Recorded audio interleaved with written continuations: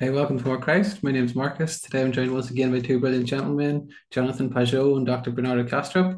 Jonathan is a French Canadian icon carver, public speaker, and YouTuber, exploring the symbolic patterns that underlie our experience of the world, how these patterns emerge and come together, manifest in religion, art, and in popular culture. He's also the editor of the Orthodox Arts Journal and host of the Symbolic World blog and podcast.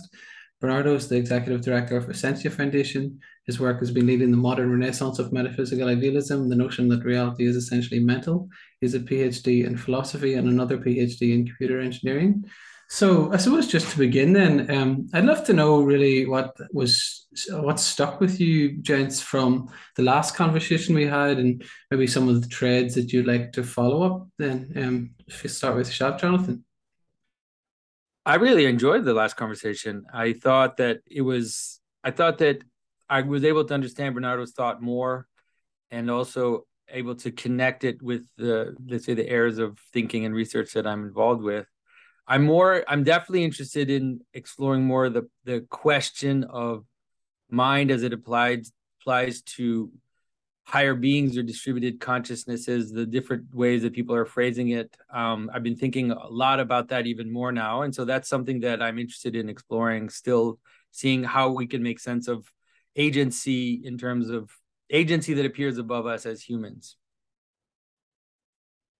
Yeah, on my side, it was a delight to sort of get live confirmation of the fact that there are people out there still that consider it important to have a symbolic religious life, religious symbolism, religious icons, and consider it important to nurture those as well.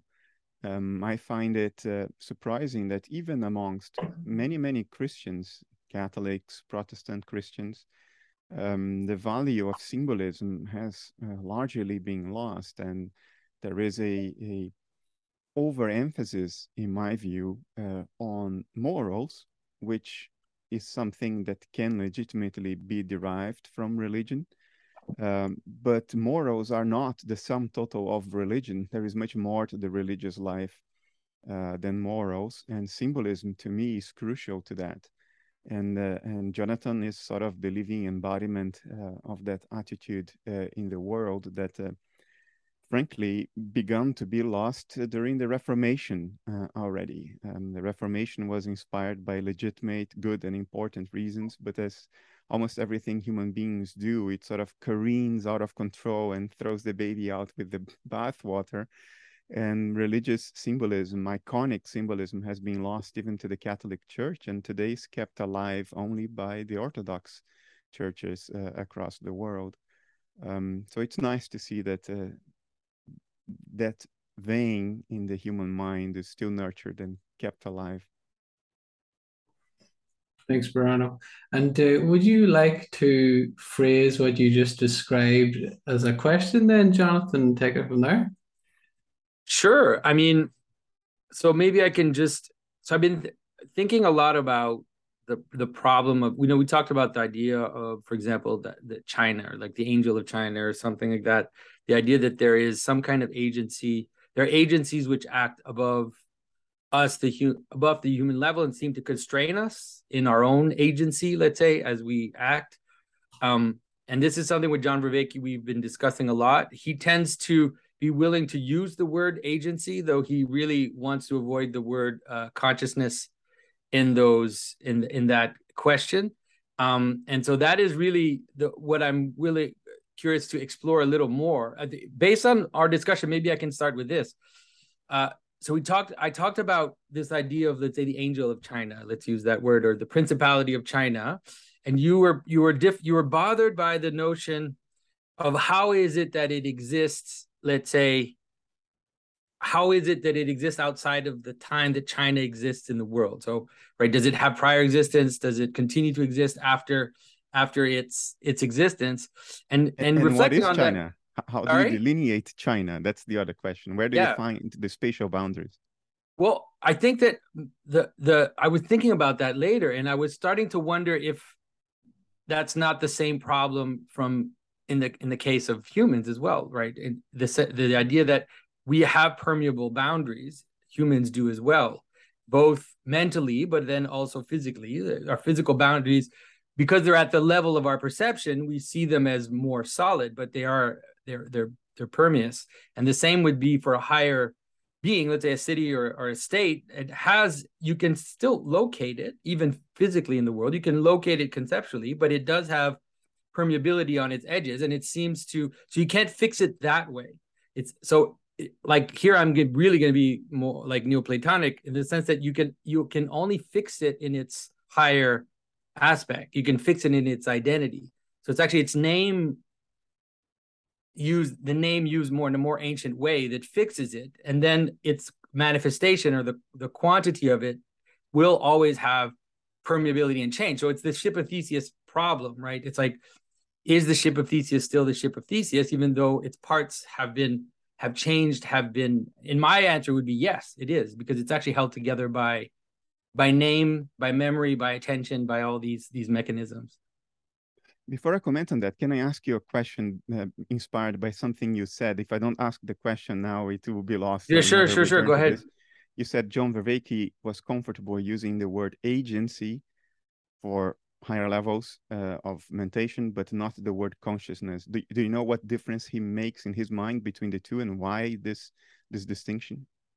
Well, he seems to think, first of all, that conscience is a very specific aspect which has to do with certain amount of speed, and so speed of connection is what would give rise, let's say, to consciousness. I mean, I don't really agree with that myself, but that is his main argument.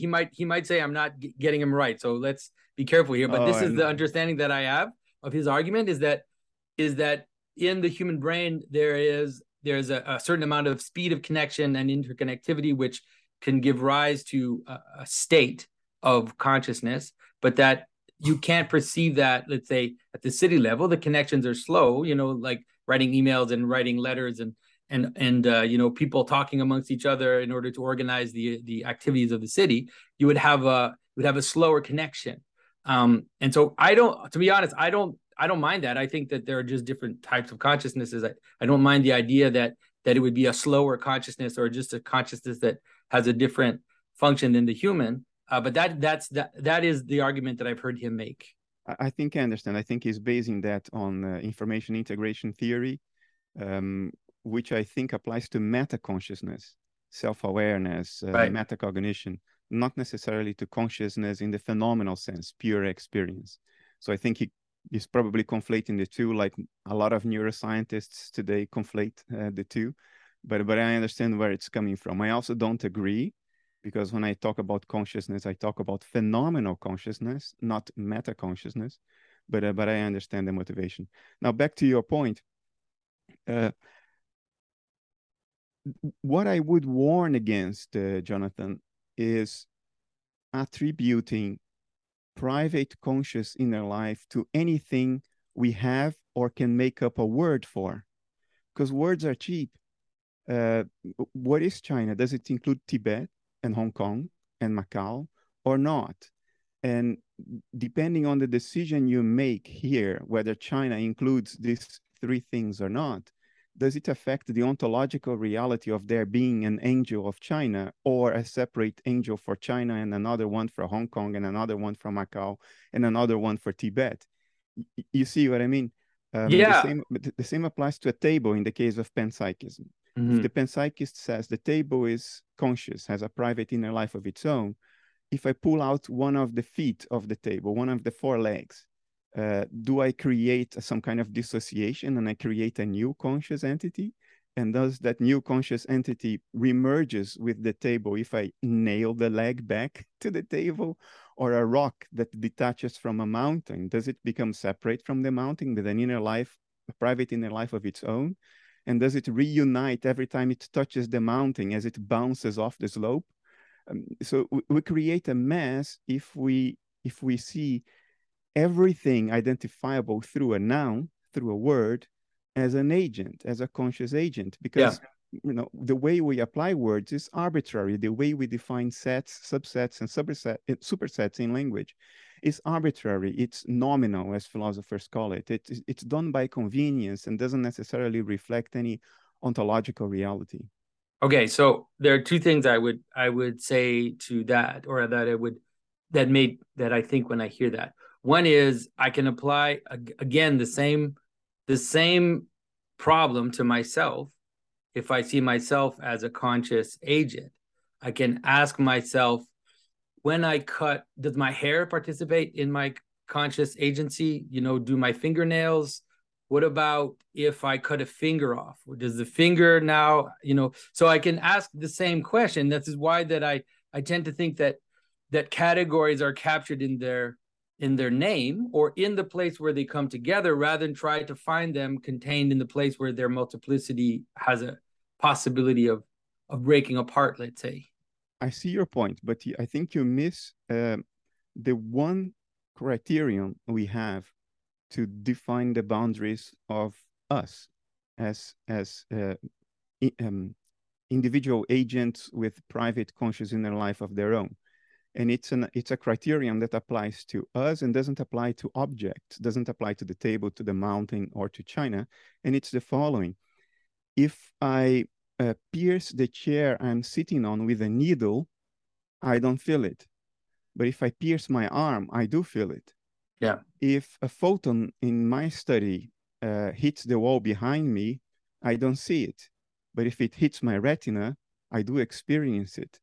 So there is a objective criterion for defining the boundaries of the human being, and that is what you register as an experience when something interacts with it, and what you don't register as an experience when something interacts with it. Now, I acknowledge that based on this criterion, there is a question that is valid, which is, are we the totality of ourselves, or are we only our nervous system?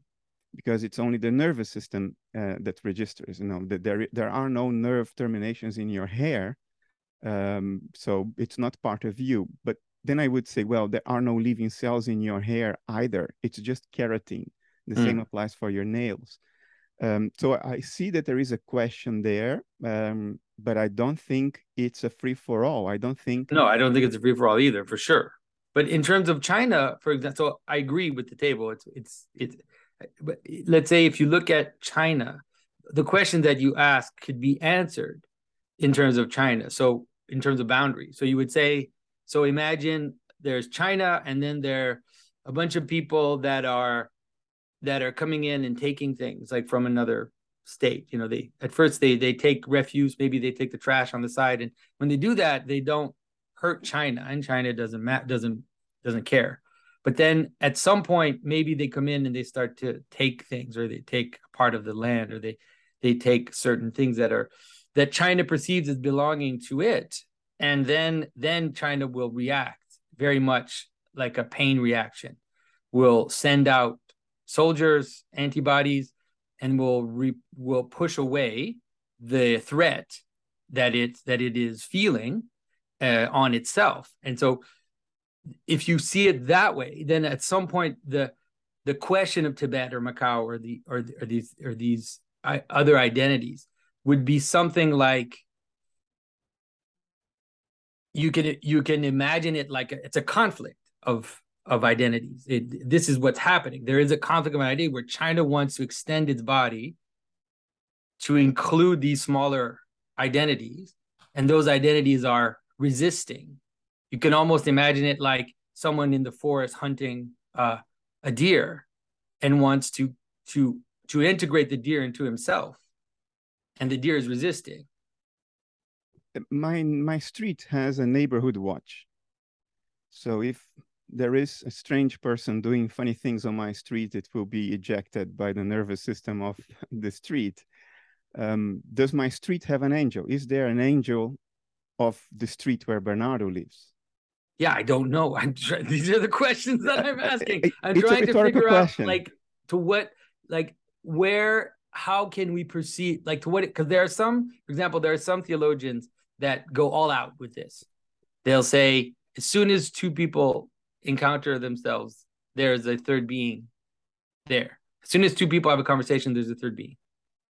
And it's like, I don't know. It's like, I'm not sure I want to go there, but I'm just saying that these problems have been thought about in different ways to try to account for the manner in which in which there's a higher, in which when two people come together, there's something more than just the accumulation of the two. And we experience it. That's what a team is, right? If you play on a team, you realize that there's an agency beyond my individual agency, or just the accumulation of agency that seems to manifest itself when we're dancing together towards a common purpose.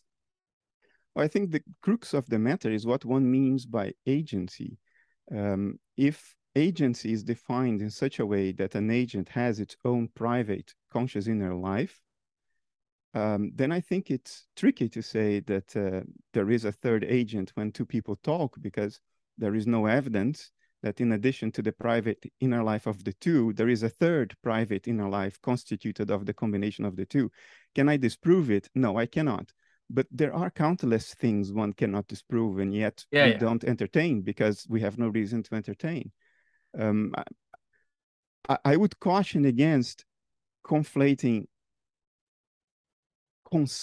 concepts with ontic realities, like an agent with its own private conscious inner life.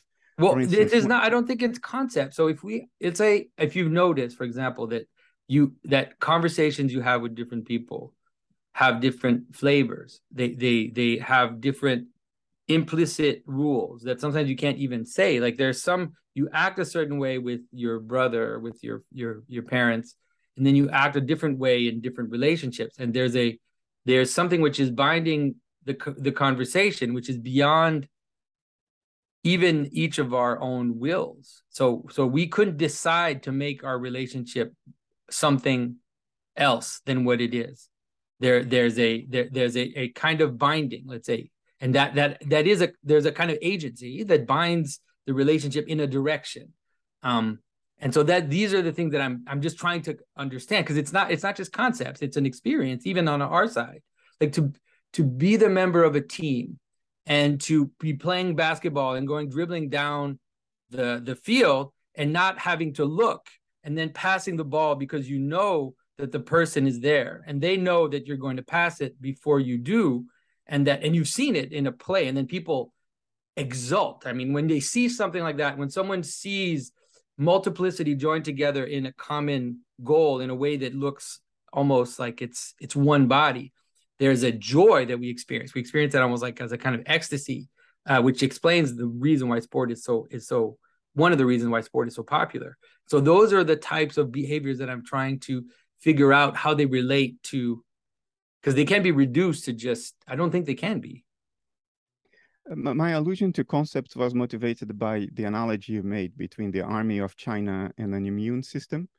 And why is that conceptual? Well, because it's an analogy made at a very high level of conceptual abstraction, because there is no similarity at all between the army of China and an immune system. If you think about them literally, what is an immune system and what is the army of China? They are completely different things.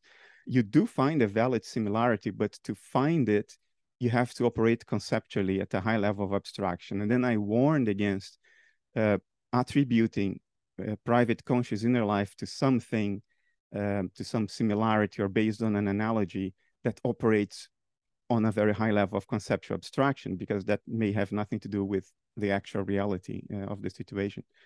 Regarding team dynamics, I'm totally there with you that something emerges, weak emergence. Something emerges when entities interact, and that emergence can be very well synchronized dynamics across the members of the team. I don't think that provides reason to say that there is a higher level agent that has a private conscious inner life of its own just because of amazing team dynamics, or because of the way, I don't know, birds synchronize their flights in the late afternoon. And even from the fact that your personal inner life, your inner experience changes when you are involved in team dynamics. Because look, every conscious agent always stands to see something happen within itself once it interacts with the outside world, including other conscious agents. So that's not a surprise. We change ourselves the moment we interact with the not ourselves, with the world out there, with others out there. But I don't see a logical reason why this should imply that there is a higher level conscious agent with a private conscious inner life of its own that corresponds to that basketball team or to the anthill. There may be, I think the argument is stronger for the anthill actually than for the basketball team. But I don't think the suggestion is strong. I think we can account for all that just based on system dynamics. But look, if there is a thing called cellular automata in computer science. One of them is called the game of life. It's a very, very simple game based on a matrix of cells and obeying two very simple rules. Only two rules, extremely simple. If 2 or 3 of your neighbors are alive, then you're alive. If less or more, then that cell dies because it's overcrowded or doesn't have companionship.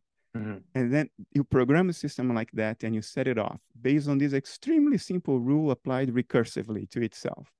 And you see amazing dynamics emerge. You see guns that fire projectiles. You see populations of seemingly living entities emerge. But we know that that's the simple dynamics of applying a simple rule recursively. And we need nothing further than that to explain that amazing collective dynamics. So to me, that's the recursive structure. That is the one that I'm attached to. Let's say that is the notion that let's say I am made up of smaller mentations. If you want to, if I'm going to try to use your, try to come close to the language you use. It my I recognize myself as one to a certain extent, and I see myself as one. But I can also notice in myself multiple agents in me that are sometimes fighting with each other, sometimes acting in collaboration with each other. And when they act in collaboration with each other, then I experience more unity. And when they act against each other, when they fight with each other, then I experience disunity, and it can get to a form of despair if it's too strong. If there's too strong a disunity among my constituents, then I can experience despair. And so what I notice is that recursive pattern within me, I can notice that I seem to be participating in similar patterns above me. And I can't have, like, just as from above, I can perceive my mental states fighting with each other.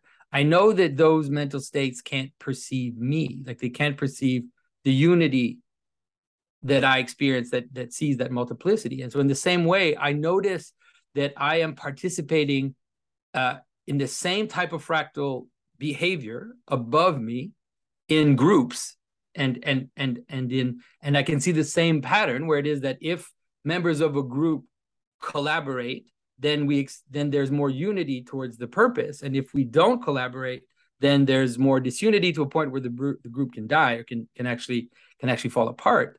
And so that is the thing that I'm interested in noticing the recursive nature of this layered structure, we could say, that seems to move but down below us, but also seems to move up above us. First, just a very quick comment to clarify what I meant by the term. When I said recursion applied to the cellular automata, what I meant was you apply a rule to define the next state of a cell, and then you apply the same rule to that next state to generate the next state, and then you apply the same rule again, and so forth. And I didn't mean fractal self-similarity when I used the word recursion. I sympathize with your intuition, but I would say the following. The logic question we have in front of us when we sort of take this intuition seriously, and I have the same intuition, by the way, so I take it very seriously. The logic question is the following. Are we talking about one mind that seems to be many, Or are we talking about many minds that somehow integrate to be one or less? I would suggest that the very fact that you now can sit there and say, I notice myself being many, suggests very strongly that the direction is top down and not bottom up. It suggests very strongly that you are always one mind, and that you just seem to be many when there is conflict across different mental processes in yourself. Well, I see it both ways. This is the way that I see it. I see there's a top down, and then there's bottom up aspect, which seems to be represented in different ways at different scales. But let's say it's something like love. This is maybe the best word to use. That there seems to be this notion that if we love each other, then we actually are becoming, let's say I use Christian language, that if we love each other, then we're becoming the body of the God-man, right? Could say it that way. But then it also is a top-down process, which is that, he is the head, we are the body. The highest mind is also the cause of the lower minds. But so you can experience it, seems like you can experience it in both ways. So let's say if the intuition of the scaling, I know that if I want my family to be one, then I'm not going to experience it as a top-down experience. I'm going to experience it as an effort to love my wife and to love my kids. And ultimately, it can be a top-down reality. Like you can come to realize that it is in some ways a higher mind, which is imposing itself, and that the conflict that we had was a distortion, was an illusion once we've resolved it.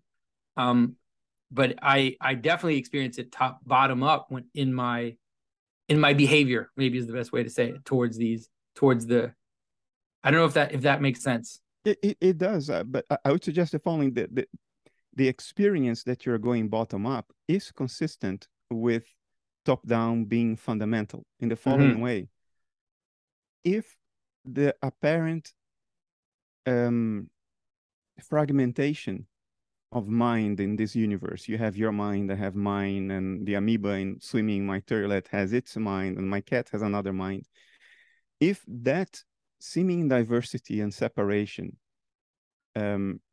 is illusory, because illusions are part and parcel of experience. So one mind can have the illusion that it's many. And we know that happens because people suffer from dissociative identity disorder, which is now clinically established as a fact. And they experience themselves in exactly that way. They experience themselves as being many because of dissociation. And yet they are not. They are one mind that has the illusion of being many. You experience that even without pathological levels of dissociation, when you repress your memories, repress your emotions, when you experience cognitive dissonance. Now, if that becomes the starting state, the illusion of separation, the illusion of being many, when some of that illusion is dissolved and you come one step closer to the reality of the matter, you will experience that as if it were a bottom-up process. Well, in fact, it's not. It's a return. It's not a going forward. It's a going backwards to where it all started.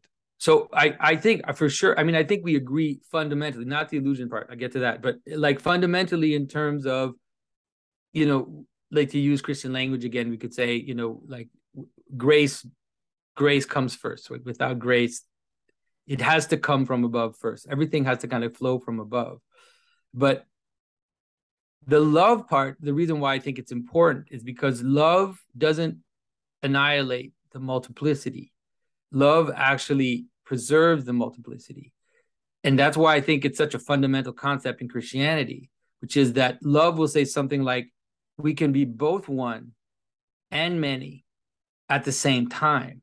And so I can both move towards unity and perceive the multiplicity and see them as, of course, not having an equal ontological state. The unity is superior to the multiplicity, but the multiplicity can fully participate kind of indefinitely as this indefinite variation in multiplicity in the one. And so I find the language of illusion, I tend to find the language of illusion more dangerous, like in terms of morality and in what and the implications of what that means.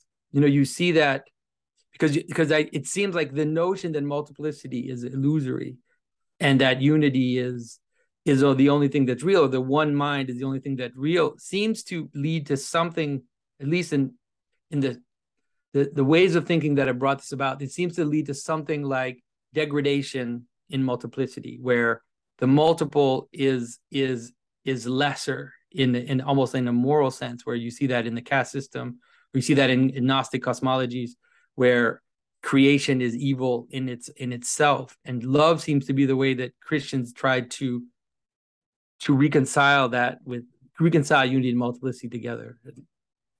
I didn't mean to pass any value judgment on illusions at all. I used the word in the very dry, technical, analytic, philosophical sense, which is when things seem to be something other than what they in fact are. It's the seeming that is an illusion, but I didn't mean to pass value judgment on illusions, meaning I don't see it as good or as bad. I see it as something that happens. It's one of the potentials of nature, and it happens. And the usefulness of the idea is just to distinguish between what seems to be and what we have reason to think is actually the case.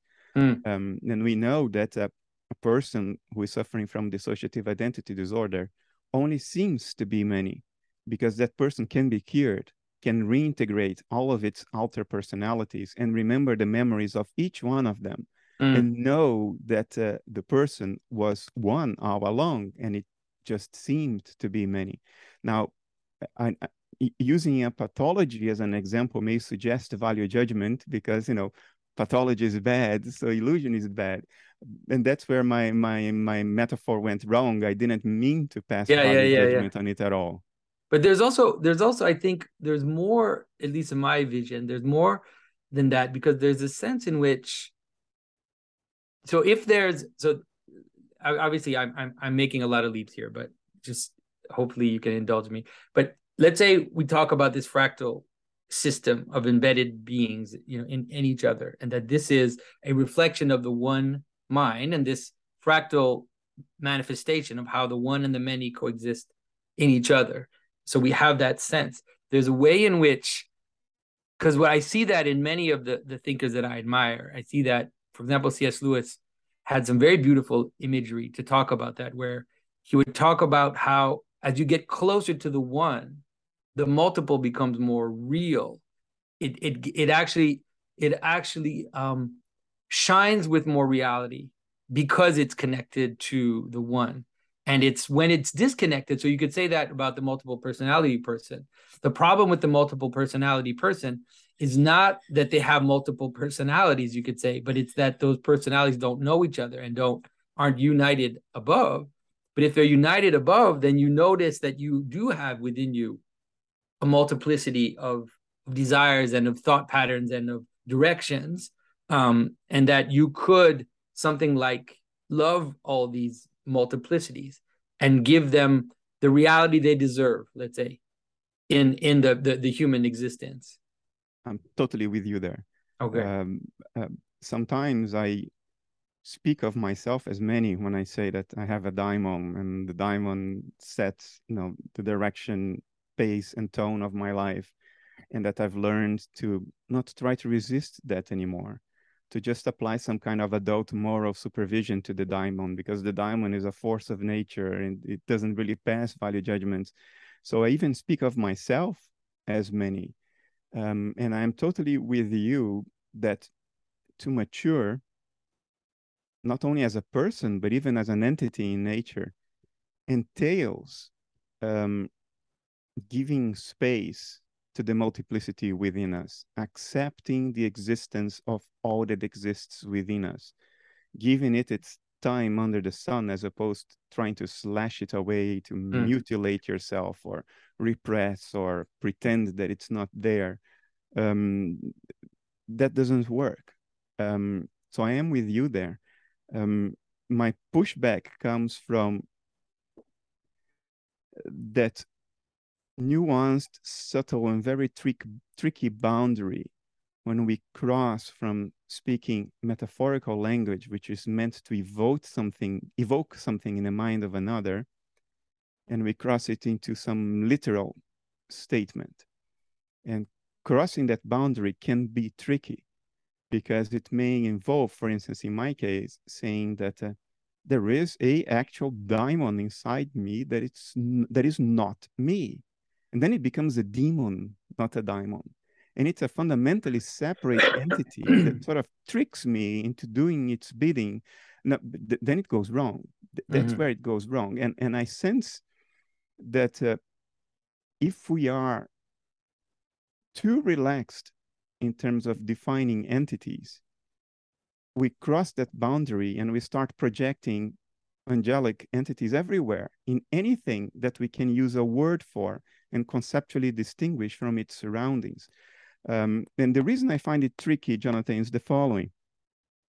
It's not limited to the discussion you and I are having. It sort of gives the tone to everybody's world views, even in the West, mainly in the West, which is the conflation of nouns with entities. We have nouns for all kinds of sub-entities that are part of the world. But these objects, these sub-entities, are carved out in a completely nominal way. In other words, it's an arbitrary separation, an arbitrary inner boundary within the totality that we call existence. For instance, where does the river end and the ocean begin? I live in a country. Why do you say arbitrary? It's a functional, it's a purposeful distinction, yes. One which fits our purposes as conscious agents. And so it's like the difference between the river and the ocean is an important distinction, because you can drink from the river, you can't drink from the ocean, and therefore, even though there is a buffer of indeterminacy, those categories are nonetheless consciously attributed, like they serve our consciousness, we could say. Yes. What I meant by arbitrary is that it's nominal. In other words, it's determined by convenience and use and does not necessarily reflect a ontic aspect of the world. It doesn't necessarily reflect the world as it is in and of itself. For instance, there is a subset of existence that we call a car. And we say, well, the car ends here on the surface of the tires and, whatever. And if I ask you, okay, give me a clear criterion or criteria for determining what is part of the car and what is not, because the car is made of components and pieces that are just brought together. So are the spark plugs integral to the car? And you might say, well, yes, because without the spark plugs, the car doesn't function, it doesn't move. And then I will latch onto that and say, okay, then the engine is part of the car, yes. The tires are part of the car, yes. Now let's go ahead. If there is no road for the tires to grip, the car doesn't move. So the roads are part of the car. No, wait a moment. If there is no gravity to pull the tires towards the road, it doesn't grip either, and it doesn't move either. So the gravity needs to be part of the car. Where does the gravity come from? From the total mass of the planet.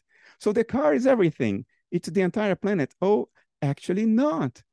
Because the planet is what it is, because it rotates and is kept within a stable orbit of its parent star. So the star, the sun, is part of the car. And I will go on and on and on and on with this, and never. So that's why you don't. That's why you don't. The boundary of the thing is not in its physical quantities, or in it's actually in its name or in its purpose. That's what it's the limit of the car appears in its name or in its purpose, rather than in its. But what you're saying is true of everything, like anything that even conscious agents, like, you can stretch that you cannot find a fixed boundary between things. They are all permeous. There is one exception to this. Every carving out of existence is nominal. I've stopped using the word arbitrary. It's nominal. It's done by convenience. So it's epistemic. It's not ontological. It reflects our convenience and not the actual states of affairs in the world. But there is one exception to this, and I already mentioned that. The boundaries of us as entities are objectively determinable, because if I stick a needle on my chair, I don't feel it, but if I stick a needle on my skin, I do feel it. It's the only thing, the boundaries of living minds as determined by what they can experience and what they can't. Everything else, carving out the inanimate universe into objects, is nominal. It's done by convenience. And therefore, I don't think it's logical for us to say, well, something I carved out merely by convenience has a private inner life of its own. Why? Because it's akin to taking an abstract painting and saying, I will nominally determine that the subset of all reddish pixels on this painting are a thing. Yeah. And now there is an angel for the reddish pixels on the canvas. Why? That carving out was completely based on convenience or taste or whatever. It doesn't necessarily reflect the states of affair beyond your own mind. That's what I was warning against. No, attributing conscious agency to everything we create a word for. Yeah. Well, one of the ways that it seems, this is something I've been thinking about recently, and some people watching this are really going to struggle with what I'm going to say, but that's fine. We'll say it anyways. So there's a sense in which in the Bible, there's a figure that appears, the Son of Man, right? You see this figure appear in the book of Daniel. You also see it appear, but not named in the book of Ezekiel, in the divine vision, where there's the shape of a man on the divine chariot. And Philo of Alexandria develops this idea of Adam Kadmon, or universal man, or heavenly man, different ways to talk about it. Of course, in Christianity, we have the sense in which Christ is that incarnation of the heavenly man. But even if you don't believe in Jesus Christ, you don't even need that yet in order to understand the notion of positing man at the right hand of God, ruling over the angels. And the sense would be that there's a manner in which, I think we talked about it this last time, which is that all perception of agency in the world is reflected through human agency. So it's actually mirrored through the human that we can perceive images of agency in the world, both below us, or on the same level, but also above us. So the image, for example, that the image that the Son of Man rules over the angels, that the Son of Man is above the angels. And the sense would be that the angels serve man. Well, you hear that in Christian theology. But that could have a more technical meaning, which is the notion that the perceptions of agency that we have, or the cohesion that we see in the world, actually are in the service of man. That is, they are real to the extent that they serve human with the man with the big M, the man with the big M. So that is, for me at least, it's been a way that I've been trying to think about the problem. So if you think about a team, for example, right? So higher agencies like China, or all these other higher beings that seem to have some kind of agency over us, that if we have the notion that they ultimately should serve man with a capital M, then it seems to make more sense that although they have agency over us, ultimately they are mirrored through our consciousness as something which is there for us, because basketball is there not for, it's there for us. It has a human. Yeah. Anyways, I don't know what do you think about that? Now I'm totally with you. Now I converge fully with you. It is, insofar as it helps us in some way, even if a not metacognitive way, to project agency onto the world according to delineations that serve our purposes best, I think it's perfectly all right to do that. I would call it a metaphorical carving out of the world. And I do that with myself even. it helps me regard my own mind as a multiplicity and talk of the daimon. The daimon reflects its usefulness to me. I create the daimon by looking at myself with those lenses. So in that sense, I'm playing the role of the Son of Man, and I determine what are the angelic entities within me based on what will bring me forward in the most productive, teleological, morally positive way. I'm totally with you there. And so could you perceive that this would, so the idea would be, the way that I see it would be that could also go awry, that process. So it could also become parasitic, where where we project, if you want to, we use that term, where there are angels that are supposed to serve us and that hold beings together, that have agency over us, that become twisted because they were created with parasitic desires or whatever it is, or these multiple personalities that were acting at a higher level. So I think about, like, Facebook for me is the great example of that, where it's like we create this thing, and then the people who created it did not understand they didn't do it in wisdom, you could say. They didn't understand the side effects of the being they were unleashing on the world. And so now Facebook has agency over people. It actually manages the way that they pay attention, the way that they communicate, the way that they come into relationship with each other. And now all the side effects of that are starting to show themselves in hyper politicized groups and all these types of things that everybody's been complaining about Facebook for years now. But that you can see the process of the process of a good angel that would manage our behavior together going awry and becoming parasitic, let's say. Yeah, I think we don't even need to go to Facebook. We can stay within the universe of our own minds. I think anybody who pays attention and has paid attention for a while in their adult life knows that demons are real. Not real in the literal sense, in the sense that my demons would still be here and exist even if I were not around. No, that crosses the line to literal territory. And I think that not only is wrong literally, but it flattens the message of the metaphorical world too much. But if I don't cross that line, that there are demons within me, it's an obvious fact of existence. There are the demons of addiction within me that are insatiable and will eat myself alive if there aren't the angels of teleology and meaning that keep them in check.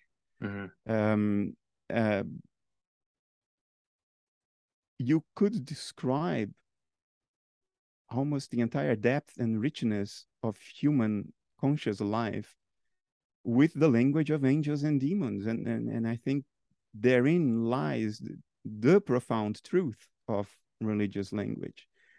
But I would push back a little bit on saying that they don't exist outside me. And the reason why I would say that is because I can gain insight about my demons from others. And so I recognize that other people are dealing with the same demon that I'm dealing with. And so although its manifestation is purely individual, right? You could say that if there's this fractal structure, let's say that there's an analogous aspect in me, a passion. This is the way that the church fathers talk about it. There's a passion in me that's out of control, and that passion corresponds to something which is transpersonal. This transpersonal thing will hook on to that, and then we'll run like a program in you, and we'll run this parasitic program inside you. And so if I can read a church father from the 5th century, and that church father can help me deal with my demon because they had to deal with the same demon, let's say. I will agree with you even there. The distinction is how we use the word I, right? Because you said, well, there are things outside me. What is the me? I think if we call the I our core subjectivity, I think there is nothing outside that, because the core subjectivity in me is the same as that in you, and it's the core subjectivity of the divinity itself. It's that field of transpersonal subjectivity that underlies all nature. Nothing exists outside of it. So all angels and demons exist there, and they are outside my ego. My angels and demons are certainly outside my ego, and that's why it's useful for the ego to talk of them as external entities, but I don't think they are outside my core subjectivity. Right. So if you understand the fact that like what you would say, like the fact that you are connected to the ground of being at the core of who you are, like the divine spark or Christ in you, or different ways of expressing it in tradition, that at the very core of you is the same, right? Is that one, that one ground, let's say. Yeah.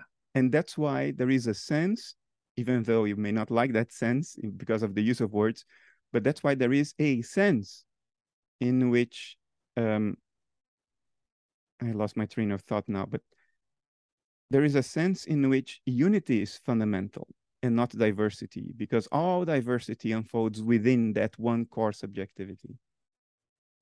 That's what I meant when I said that multiplicity is ultimately an illusion, which is not to say that there aren't levels in the hierarchy of being where those illusions are very real. Yeah. Still as illusions, but very real for every conceivable practical purpose. Yeah, well, for sure.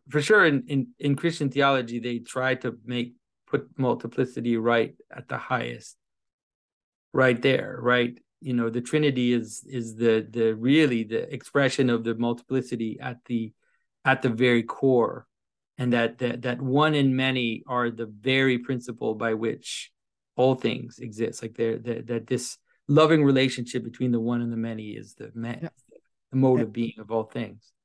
And in that context, are there transpersonal angels and demons?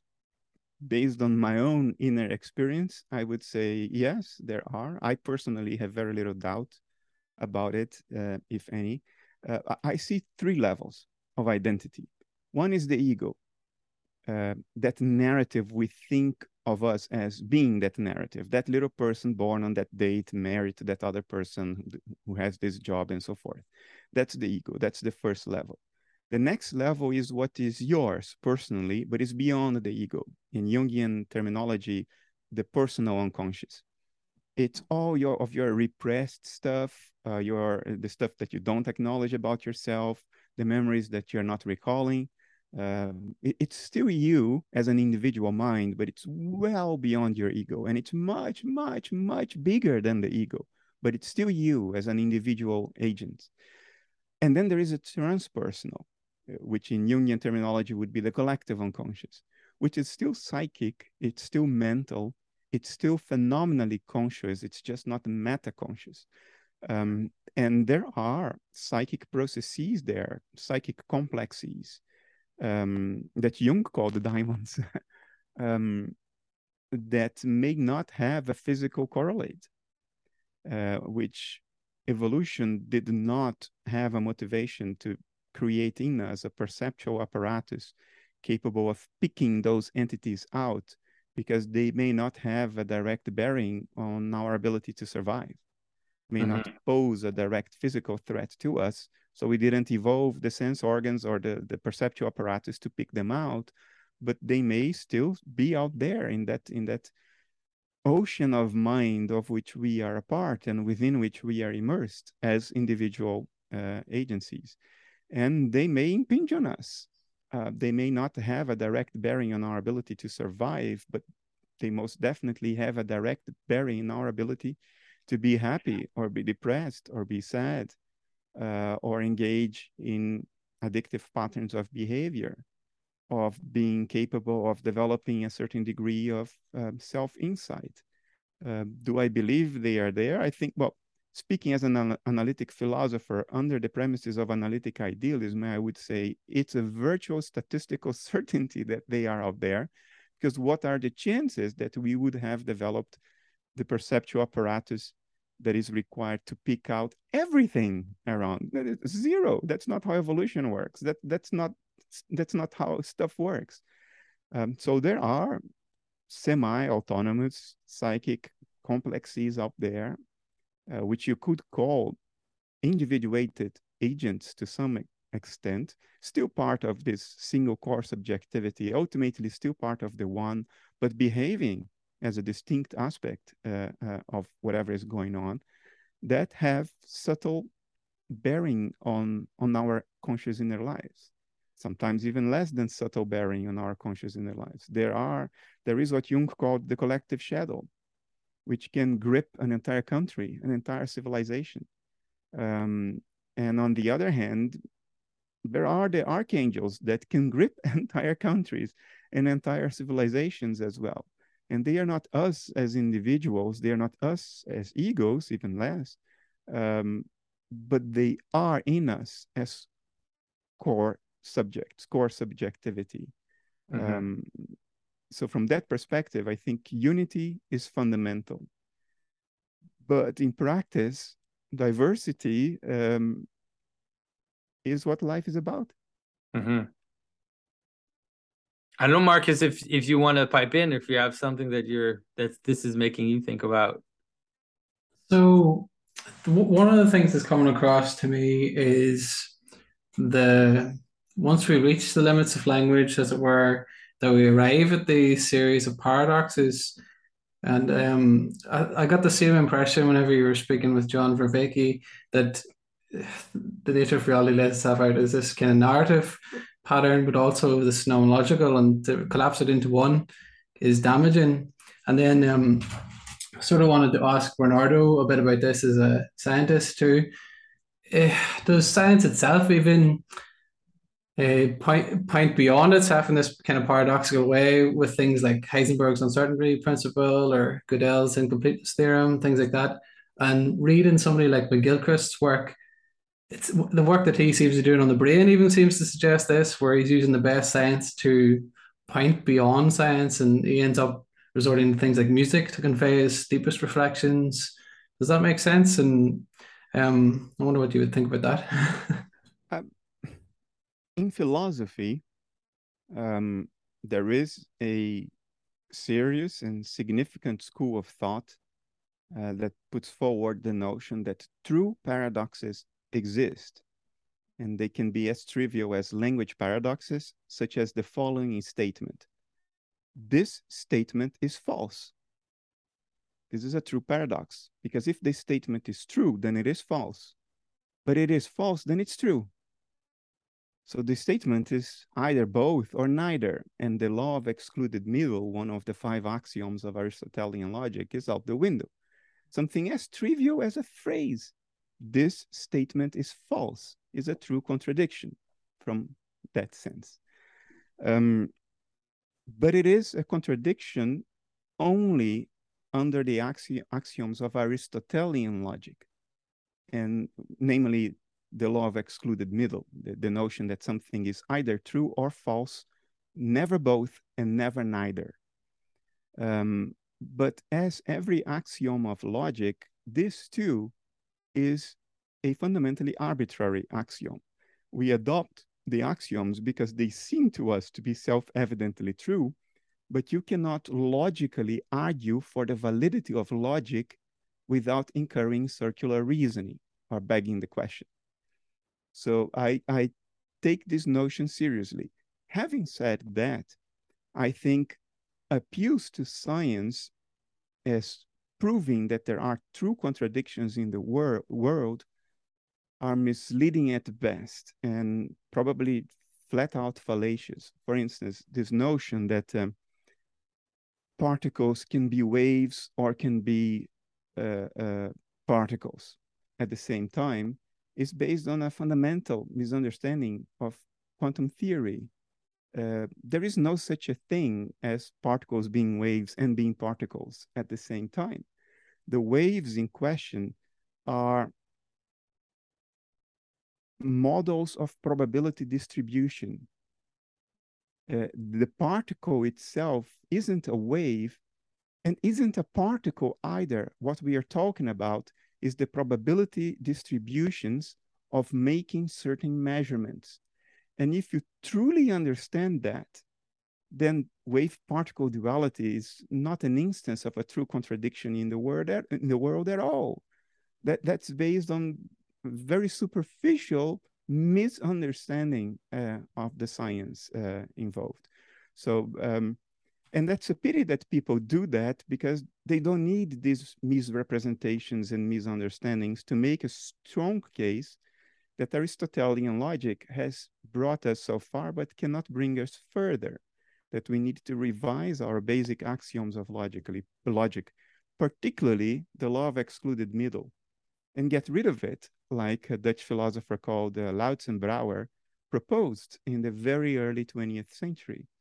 Get rid of that axiom because it leads to ridiculous situations. For instance, let me give you an example. Because we think that everything is either true or false, never both and never neither, I can prove that a completely unknown and undefined thing exists. Even though I have never seen it, even though I can't even describe it, I can't say what it is, but I can prove that it exists by proving that it cannot not exist. Now, that's insane. That's ridiculous. That's taking our epistemology and projecting it onto the world as ontology. It doesn't work. To prove that something exists, at the very minimum, you have to describe precisely what it is that you're saying that exists. But the law of excluded middle, if it's taken into our axioms, allows for something that I don't even describe to be proven to exist, which is nonsensical. So I'm all for revising our logic and maybe adopting intuitionistic logic, which is the technical term for the logic proposed by Lautenbrouwer. But I think it's fallacious to say that quantum mechanics proves that the world is illogical. No, I think that's based on misunderstanding of quantum theory. Mm. And what is your view on, is it Gigerenzer and people like that, and his notion of unconscious intelligence, Bernardo? Have you come across much by him, that kind of um, rationality beyond rationalism, which seems to suggest that, well, one, humans are not primarily rational in that kind of smaller sense, but also that we are in kind of studying persons as if they could be reliably and rationally predicted. I think that we can easily predict patterns, but different populations produce different kind of results and tests by economics professors and things like that. Because us and our choices are so hard to predict in part and multifaceted, yet we have this kind of, say, economic system built on these prior myths that were primarily rational in that cruder sense and free choosing agents. So then, as long as we maintain that bias, will we see these more impoverished results and misleading metrics then? And I'm interested in how that's built into our institutions. And do you see any examples that concern you, or? I'd prefer to call it spontaneous intelligence as opposed to unconscious intelligence. When people refer to it as unconscious intelligence, they are implicitly defining consciousness as meta-consciousness. In other words, the ability not only to experience, but to know that you are experiencing. That's meta-consciousness. And the denial of that, people call loosely unconsciousness. Well, in fact, it's just spontaneous intelligence. It's when you take several steps in your line of thinking that you are not explicitly aware of taking, but those steps are still conscious. You just don't know that you're experiencing them, but you are experiencing them, if you know what I mean. So you could call this form of reasoning spontaneous intelligence, which is a form of intelligence that unfolds without being under the microscope of explicit introspection. Do I believe this exists? Absolutely. And the proof of it is the universe. The universe is the product of the spontaneous intelligence of nature. You can start talking about the fine-tuning and all that stuff, although I find that stuff disconcerting, and probably human projection is involved here. But even if the order of the universe is a human projection, And there is a very strong case to be made that it is, and I personally believe that it is. But even if it is that, then it's a projection of spontaneous human intelligence, because we don't catch ourselves constructing the order of the universe, if you know what I mean. It's just there. Once I made an experiment, I decided to, I'm an amateur chess player, and I don't play in tournaments or anything. I just have fun playing chess, and I don't want to ever go beyond that. But once I decided to do an experiment and play chess without what chess players call calculations, which is, the difference is the following. Sometimes you look at a position on the board and something in you knows how you should go forward, what your next moves should be, what you should try to do. But you don't know why you know that. You don't know why you think that this is the right move. And what you do is you start calculating. You start playing out the moves in the imaginary board inside your head. Often you catch chess players like this. They are not napping. It's just that they are calculating 20 moves ahead. And if they're watching the board in front of them, it disturbs those calculations because they are seeing pieces not moving while they have to see the pieces moving. And the board, the physical board, keeps on bringing them back to that position, doesn't let them calculate. Or you often see chess players doing like this. Nakamura, which is an American chess player, he's often like this. And you're like, what does he see in the ceiling? Well, he sees the chessboard 20 moves ahead. That's calculating. I decided to play 3 chess matches without calculating, just following my intuition. And the results were well above my ELO rating. I had a much higher score than normal. And then I started believing in this. And I played the 4th game, totally spontaneous, and I lost miserably. And what I'm trying to say by this is the following. Spontaneous intelligence definitely exists. It's definitely very powerful. But if you indulge in it too much, you can step on mines. It can go wrong. So the ideal situation is how to find a balance between explicit intelligence, in which you take your steps of reasoning explicitly and you cross-check them, and the holistic approach of spontaneous intelligence, which is not focused on discrete steps, but focused on seeing the whole pattern at once. Finding that balance is the key to being successful in many aspects of life, not only at playing chess.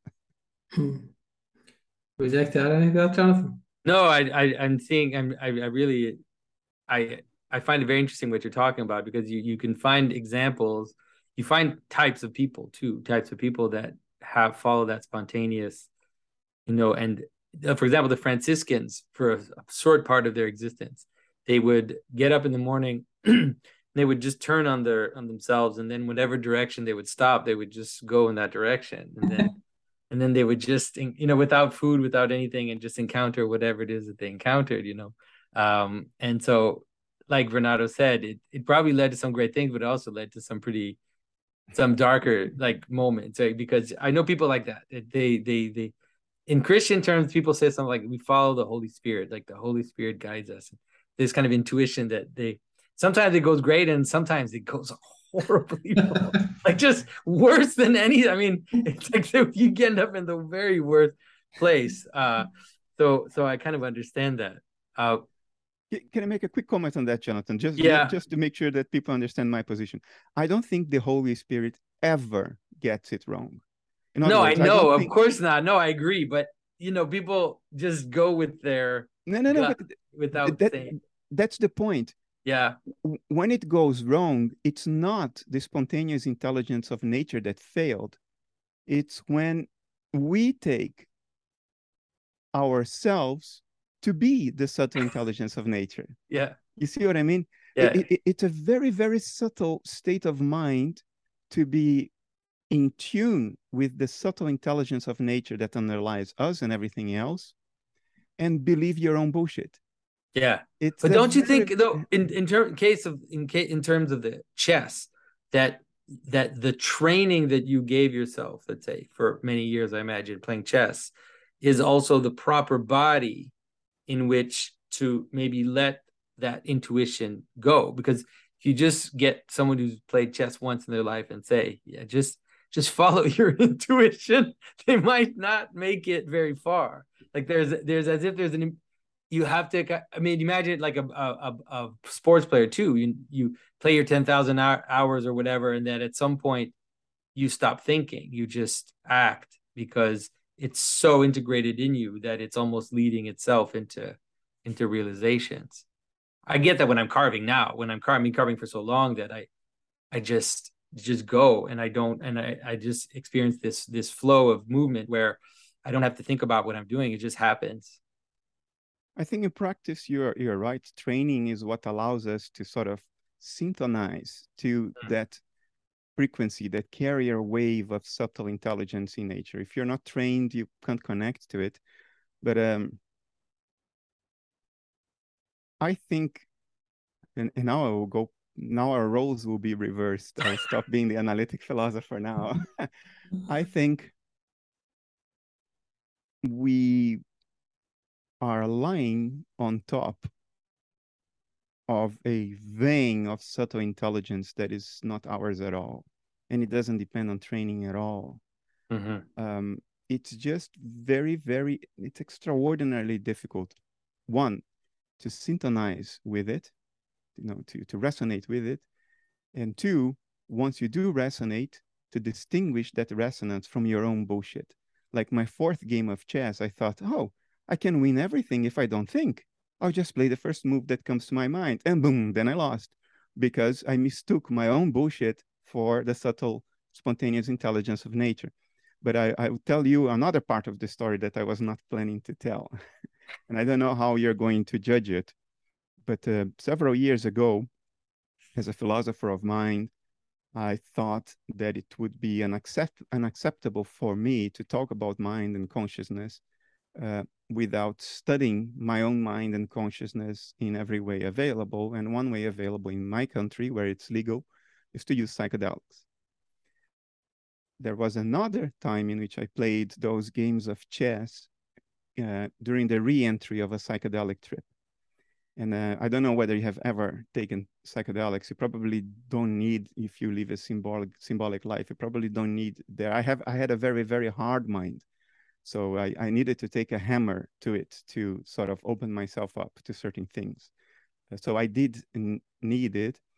It has been useful. It's a phase of my life that is behind me now. I don't feel compelled to do it again. But at the time I did, it has been very helpful. But one thing anybody who has done psychedelics know is that during the re-entry, when you're sort of beginning to reconstitute your daily self, your mind is sort of reconstituting its narratives, reconstituting its cognitive associations, that web of associations that gives it a sense of personal identity. During that transition, there's no other way of putting this, you can't think straight. You're very open, as if you were dreaming. When you're not thinking straight, the imagery of a dream unfolds spontaneously. And that characterizes that phase of a trip. When you begin to come back, you can take certain decisions. There is a sober part of your mind standing behind you, but you can't think logically. In other words, you can't calculate in a game of chess. And I played games of chess in that state. And I won all of them. And if you ask me, was that based on my training? No, because that mind standing behind me was saying to me, I have absolutely no idea why I want to play this move. No idea whatsoever. It looks like a completely absurd move to me. Why am I doing this? Now, 15 moves later, it would be clear why I absolutely needed to play that move, and I knew it.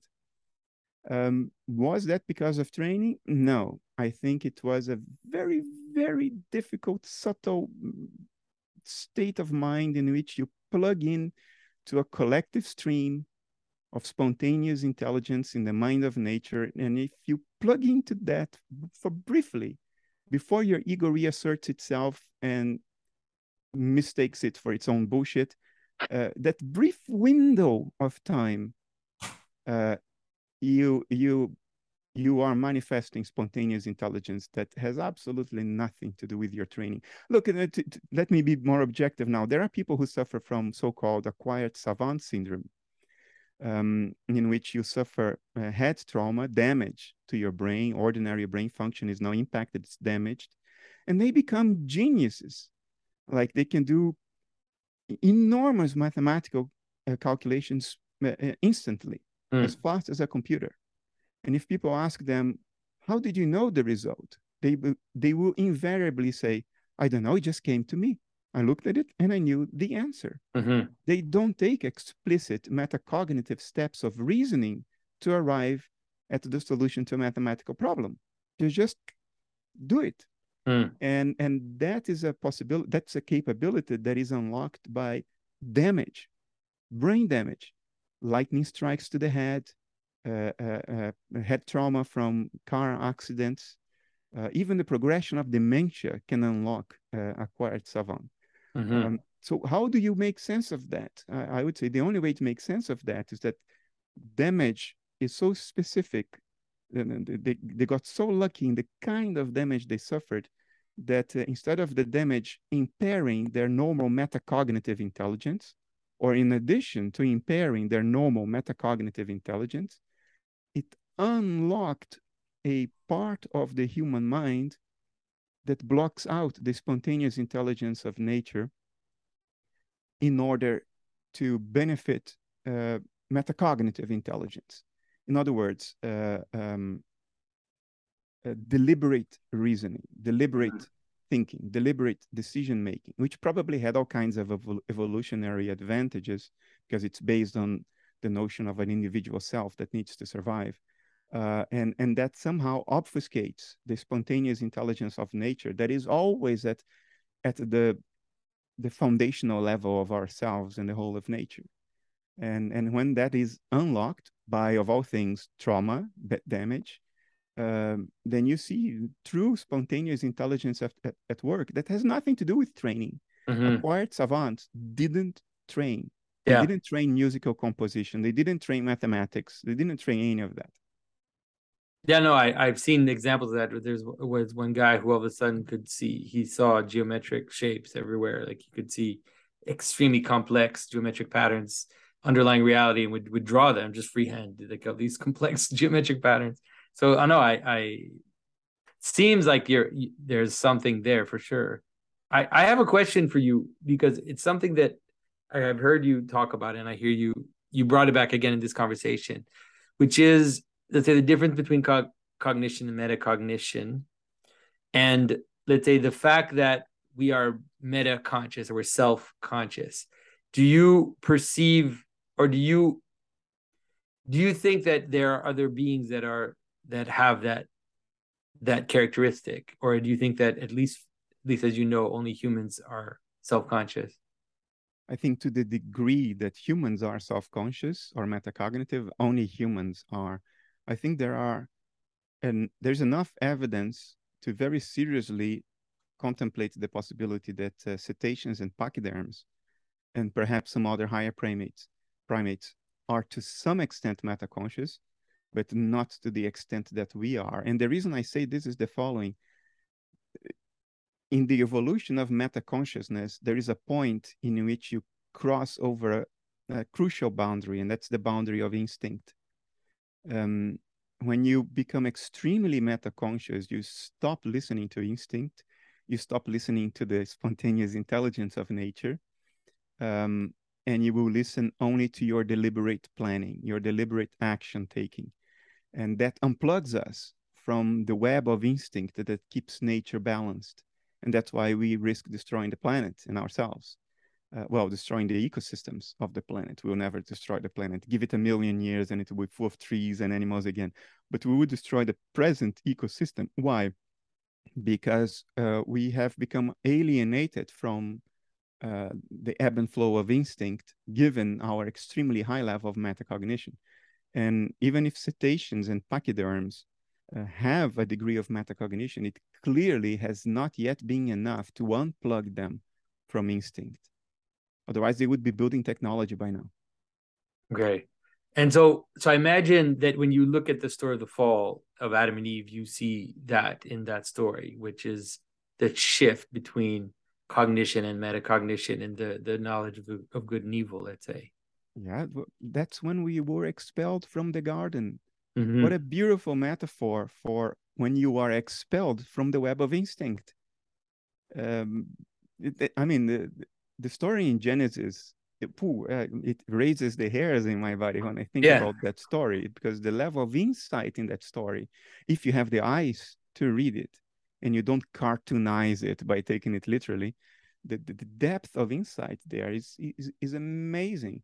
And when you think, sorry if I go on a tirade, stop me if I shouldn't, but when you think of how long it took us to see the truth in that story and how much effort it took us, it raises the question: how did the Jews exiled in Babylon 2,500 years ago come up with that stuff? How on earth could they? I mean, it's astounding. Only very recently, when we've discovered that the rise of symbolic thinking in humans occurred only 30 to 50,000 years ago. About 150,000, maybe 250,000 after whatever genetic mutations happened that made us anatomically modern humans. We have existed as anatomically modern humans, and biologically modern humans, for 200,000 to 300,000 years. But only 30 to 50,000 years ago did we begin to think symbolically. In other words, did we develop metacognition, which is astounding because whatever mutation has led to our unique ability to think symbolically happened and was fixed in the genome thousands of years before it was of any use. How on earth? This contradicts evolution in a certain way. And there is a famous guy, Ian Tattersall, the curator of the American history of the American Museum of Natural History. He's on record saying in his book, Masters of the Planet, he's saying, the only reason we have to believe that such a thing, the fall, that such a thing could ever possibly have happened is that it did happen. Mm-hmm. Otherwise, it would be risible. It's beyond implausible. It's downright ridiculous that it could happen. And the Jews exiled in Barcelona, in Babylon, knew it 2,500 years ago. That boggles my mind. I don't know about yours, but I become disorientated with it. Yeah. Well, I mean, because you see, according to Genesis, we didn't fall into humanity. We fell as humans. That's an important differentiation, which is now what we know scientifically was the case. Mm-hmm. Sorry to interrupt you. No, that's fine. So this is really where my question is leading to this problem, because I've heard you, even now you were talking about unconsciousness, and you're talking about, say, the ground of being or the ground of subjectivity as being an unconscious. And so you seem to not like the idea that metaconsciousness is. So let me rephrase this. So there's a sense in which you see this in the mystical fathers. You see this in St. Ephrem and several of the church fathers, where they talk about how the fruit of the knowledge of good and evil, the reason why it made us fall was because we were not ready for it. And that it is ultimately a blessing, but it's a blessing that had to be prepared, you could say. And so either Adam and Eve would have, sometimes Adam and Eve are represented as children. You see that in St. Irenaeus, for example, and that this fall is necessary for it's like an educational process in which they will then come back up on the other side as having integrated both the consciousness of good and evil and the garden. And the image of that, of course, is something like the heavenly Jerusalem. We see that at the end of the Bible. And so there's a sense in which, at least in this type of vision, that metaconsciousness is what brings about the fall, but is ultimately what actually makes us similar to God. And And because I've heard you talk about God more as this kind of unconscious or basic consciousness that doesn't have metacognition. So I was wondering what your thought is on that, which is that, at least in the Christian understanding, and I think in many other religious understandings, the idea that God is unconscious or is just this very, very basic form of consciousness that doesn't have metaconsciousness seems to imply that metaconsciousness is a degrading from that, or that it's a fall again, that it's only a fall, or that it's less than what where it comes from. Well, there's a lot to Sorry. unpack there, Jonathan. Go back to my true story and how I played chess extremely well while lacking meta-consciousness because I was under the effect of drugs. If you regard it from that perspective, meta-consciousness was limiting because a limited but deliberate form of intelligence, meta-conscious intelligence, obfuscated a spontaneous, much broader but less reliable form of intelligence. In other words, the spontaneous intelligence of nature. But the guy who won those games was the spontaneous intelligence of nature. Yeah. Unobfuscated by my explicit, deliberate reasoning. From that perspective, it is a step backwards because it contracts intelligence. But whatever stays within the field of metacognition, which is a contracted field, vastly contracted field, it's like looking down a microscope. You only see a tiny part of the world, but that tiny part now is visible. So you are, as far as that tiny part is concerned, it's better. You see it more clearly. It's like looking down the microscope. You see 1 square millimeters, but you see it more clearly. It is better, but it's worse in the sense that you don't see anything around it anymore. And to me, that's meta-consciousness. And that's why meta-consciousness was favored by evolution, because as far as survival is concerned, you only need to look at the tiny subset of existence that is in your immediate surroundings, because that's what has a direct, immediate bearing on your survival and your ability to reproduce. So meta-consciousness is like a microscope. It blinds you to nearly everything, but it makes you see much more clearly whatever remains within its field. It obfuscates everything else, but it amplifies what it focuses on. So it's both a step forward and a step backward. Now, in the Bible, it's written that the serpent tells Eve that after she takes a bite from the fruit of the tree of knowledge, she will be like God. Mm-hmm. Now, you may interpret that as God being meta-conscious, but I interpret it differently, and I'll share with you my own interpretation. The key characteristic of the deity is the ability to create realities. That ultimately is the single most defining feature of the divine mind, is the ability to create realities. A non-metacognitive mind cannot create realities because it's always in the present. That's the Eastern Advaita and Buddhist approaches. You're always in the present. In other words, you're always in the world created for you by the divinity. But when you metacognize and you identify yourself as a subject of your experiences, as opposed to the experiences themselves, metacognition is what allows you to say, I have hunger, as opposed to I am the hunger. If you're always in the present, you are the hunger, buddy. You don't have hunger. You are the hunger. You are the world created for you. But when you become metacognitive, you invent futures and you manipulate pasts. You create worlds. You create realities. And I think it is in that sense that Eve would become like God, having taken a bite from the fruit of metacognition. And that is a fall in the same way that looking down a microscope is a fall. It's a contraction. It obfuscates everything else. You become blind to everything. But it is a step forward in the sense that it allows you to see that tiny subset more clearly. So have you ever thought about creation that way, which is that if you read a creation account in Genesis, you have at the outset, you have, heaven and earth. The earth is chaos and void, emptiness and void. And then God creates names at the outset. And if you see the way it works, is that God says, let there be light. And then God sees, and God says, it is good. It is good. Right. And so there is that narrowing. It seems like that narrowing is actually part of the separation of phenomena itself, because the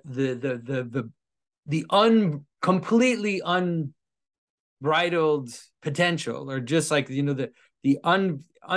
anything that has no identity yet, that is completely just potential, is not in, you can't inhabit that. Like, even when you took your psychedelics, you didn't, if you had, I mean, imagine that some people say they do reach that point of complete, but then you couldn't stay like that you couldn't stay there for very long, right? Because you would probably just die of hunger at some point, or you would, but there has to be this focus where there's a contraction and pointing, and then a recognizing of the good. So that's why I mean, I really like the idea that you're saying that there's a sense in which metaconsciousness is part of the creation of worlds. I think I see that in the Genesis creation narrative itself.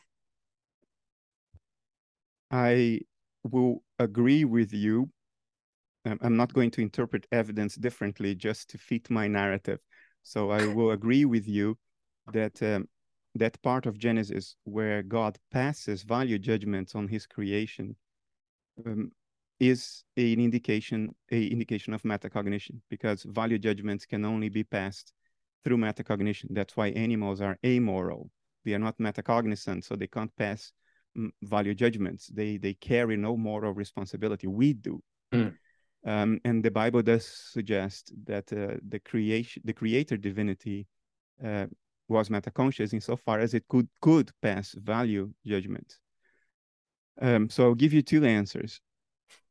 Based on a purely analytic approach, the natural sciences and empirical evidence, rational thinking, I would say we have every reason to believe that the broader mind of nature, mind at large, is not metaconscious.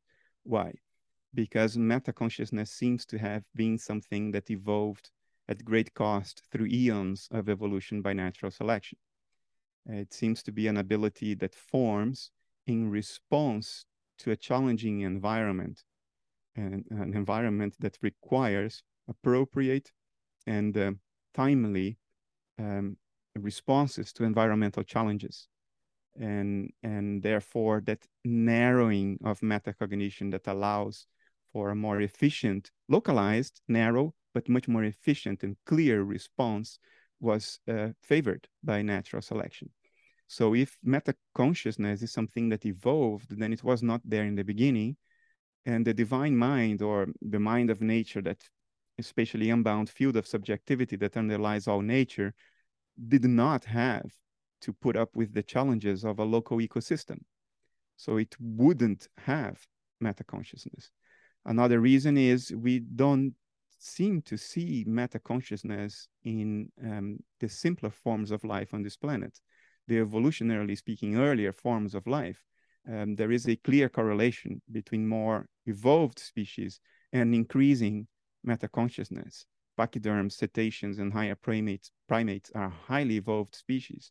If you look at Paramecium or Paramecia, which are single-celled organisms that go after food and run away from danger, even though they don't have a nervous system, they react instinctively. Crocodiles are very instinctual creatures.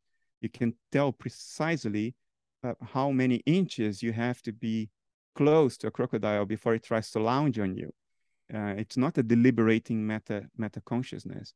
So from an analytic and empirical perspective, I would say we have every reason to think that meta-consciousness is evolved, and it's not there from the beginning. It's not in the mind of nature. It's not in the mind of God, which doesn't mean that nature isn't intelligent, because spontaneous intelligence isn't metacognitive. And spontaneous intelligence, although doesn't amplify things, it has a very broad view. It's the telescope as opposed to the microscope. It doesn't discern the microscopic details, but it sees a lot more. Now, if I ignore analytic philosophy and natural sciences, and we speak purely from religious scripture and religious insight, then I would have to acknowledge that there are plenty of suggestions throughout the religious traditions of this world that the creator divinity, even if it's not the ultimate divinity like in Gnosticism, the creator divinity was metaconscious. That seems to be suggested throughout. Do I think that is a possibility? Well, certainly it is a possibility, but in my mind, it's a possibility that would require the following. It would require this reality to be a deliberately created reality and not a spontaneous, naturalistic unfolding of what is. Not a product of nature, but an artificial creation with rules set in a premeditated way for a deliberate purpose. In other words, a kind of theater that was set up for a purpose by a metaconscious intelligence. That's what it would require. Do I see external empirical evidence for it? No, none. Do I see conceptual reasons to entertain this possibility? No, none.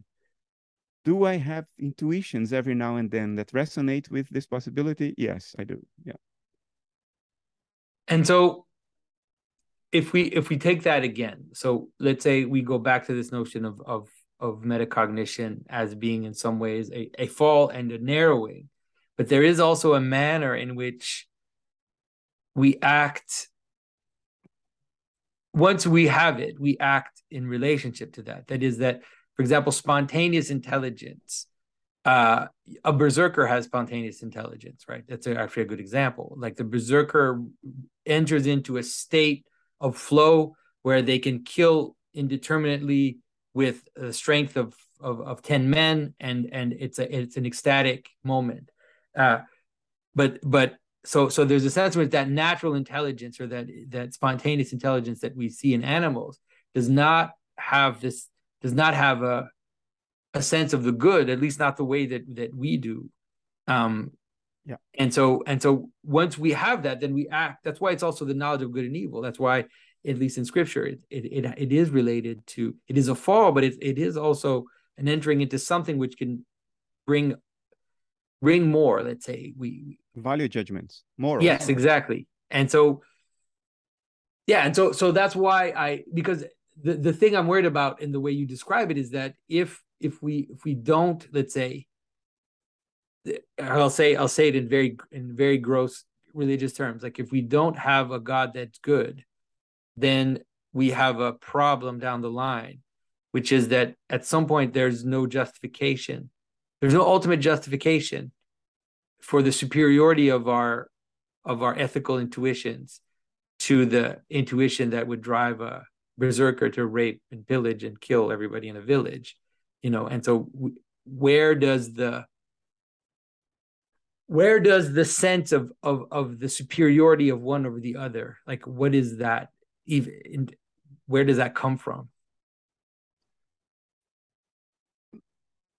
Most of what you will see or hear me argue is what I can argue for based on analytic reasoning and evidence. And if you put me against a wall and a gun to my head and say, okay, now make your best bet about what's going on. If you're wrong, I'm going to shoot you.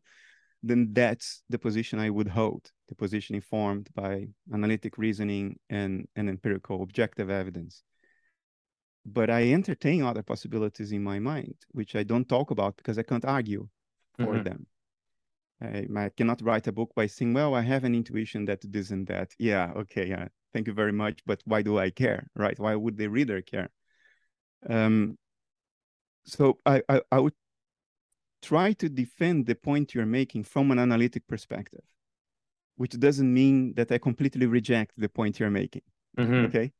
I'll just try to do my best to defend it from an analytic perspective. I think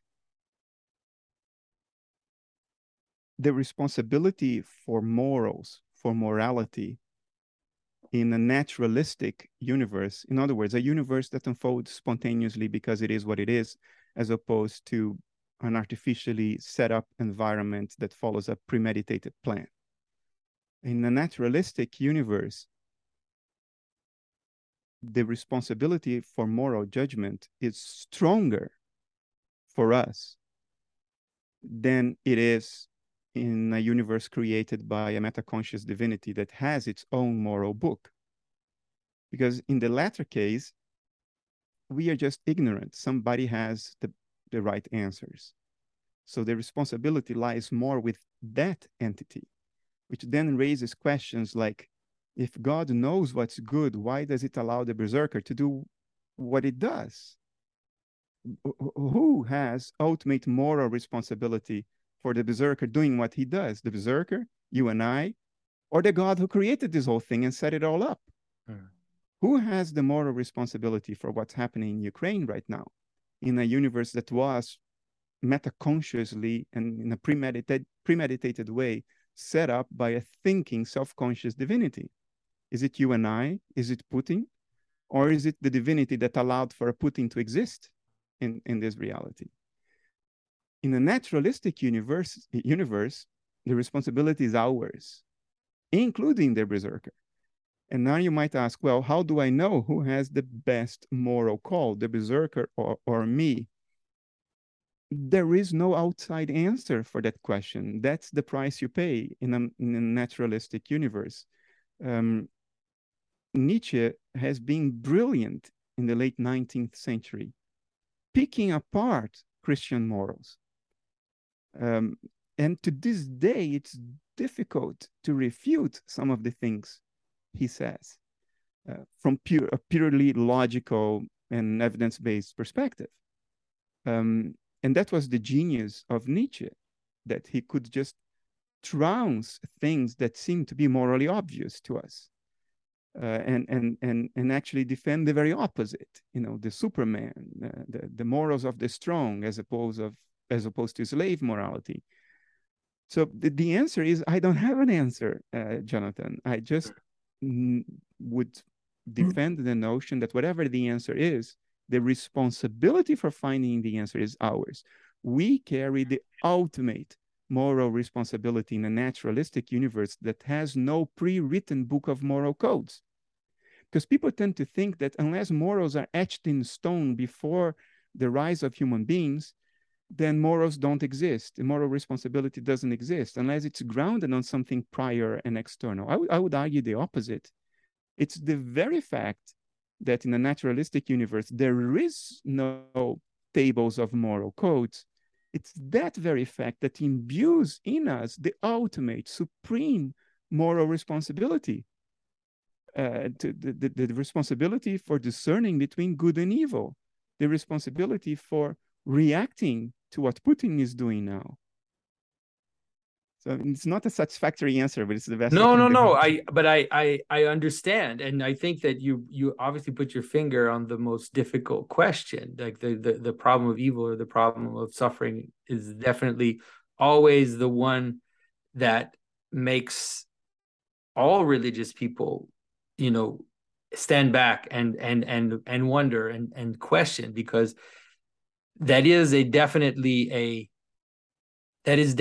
something that the way that Christians would defend the answer would be that it is something that is related to the fall somehow, that there's a relationship to the fall, that we have an intuition in us that things should be different.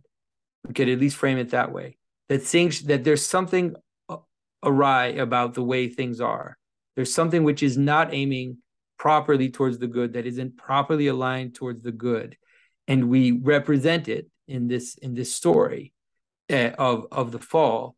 And so there is a sense in which the fact that things are not good is actually due to us. So I do think that also in the Christian cosmology, like the real Christian cosmology, there's a sense in which the responsibility does come back onto us, because although it's not something that you can describe scientifically, because if you try to do it gets weird, but that intuition is real, the intuition that something is wrong, something isn't right.